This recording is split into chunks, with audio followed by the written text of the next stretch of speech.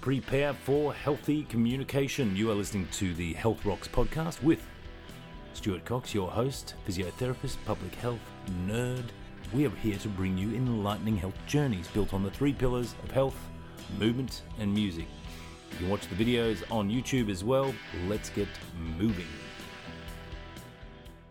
Vaping is the coolest thing on the planet. Sure it is. I mean, it's like the smoking when you're not smoking. It's battery-powered tobacco pleasure without all the smoke that us who partied in the 2000s had to contend with in nightclubs playing venga boys.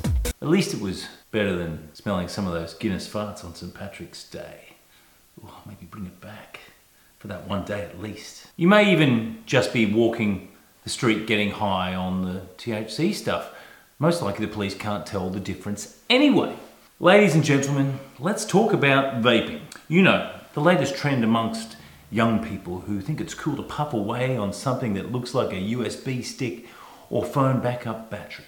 But let me tell you, vaping is about as cool as socks with sandals. And it comes with some serious health risks that young people, yes you, need to be aware of. First of all, let's talk about the smell. Have you ever been standing next to someone who's vaping? It's like toilet air freshener is puffing way too aggressively. And don't even get me started on the funky bloody flavours. Cinnamon butter, roast chicken, strawberry banana. Please. Well, let's get serious for a moment. Vaping can have some serious health consequences, especially for young people. Let's hit you with the facts. One recent review listed below. Poor learning and academic performance, increased aggressive and impulsive behaviour, poor sleep quality, attention deficits, what was that? Impaired memory and cognition, and increased depression and suicidal ideation. Cinnamon butter ain't so tasty anymore. While vaping doesn't involve burning tobacco like traditional cigarettes, it still contains nicotine and a dumpster's worth of harmful chemicals. And for lungs that are still developing well into your mid-20s, that equates to like OMG, lung disease will be LIIIIIIT. Studies have shown that vaping can lead to lung damage, which can cause shortness of breath and chest pain.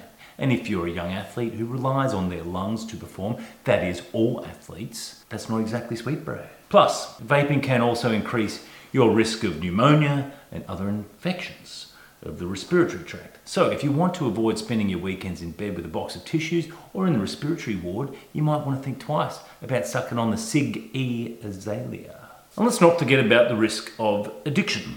Nicotine is a ridiculously addictive substance, and those who vape are more likely to become regular smokers later on, which negates the tech hipness that they thought they had in the first place. And if you think smoking is cool, well, just ask the Marlboro Man. Oh, that's right, he died of lung cancer in 2008. Bugger. So if you're a young person who's thinking about vaping, or already doing it thanks to the older kids in school selling you vapes and ripping you off, I have one word of advice for you. Inhale a breath of self-worth and give the forks to peer pressure. It's not worth the risk to your health, your lungs, and your future. Plus, think about all the money you'll save on those fancy e-cigarettes and those weird-ass flavours. What was that butter one again? Cinnamon. Oh. Now you can go spend it on gifts for your parents or a new set of teeth for grandma. Hey.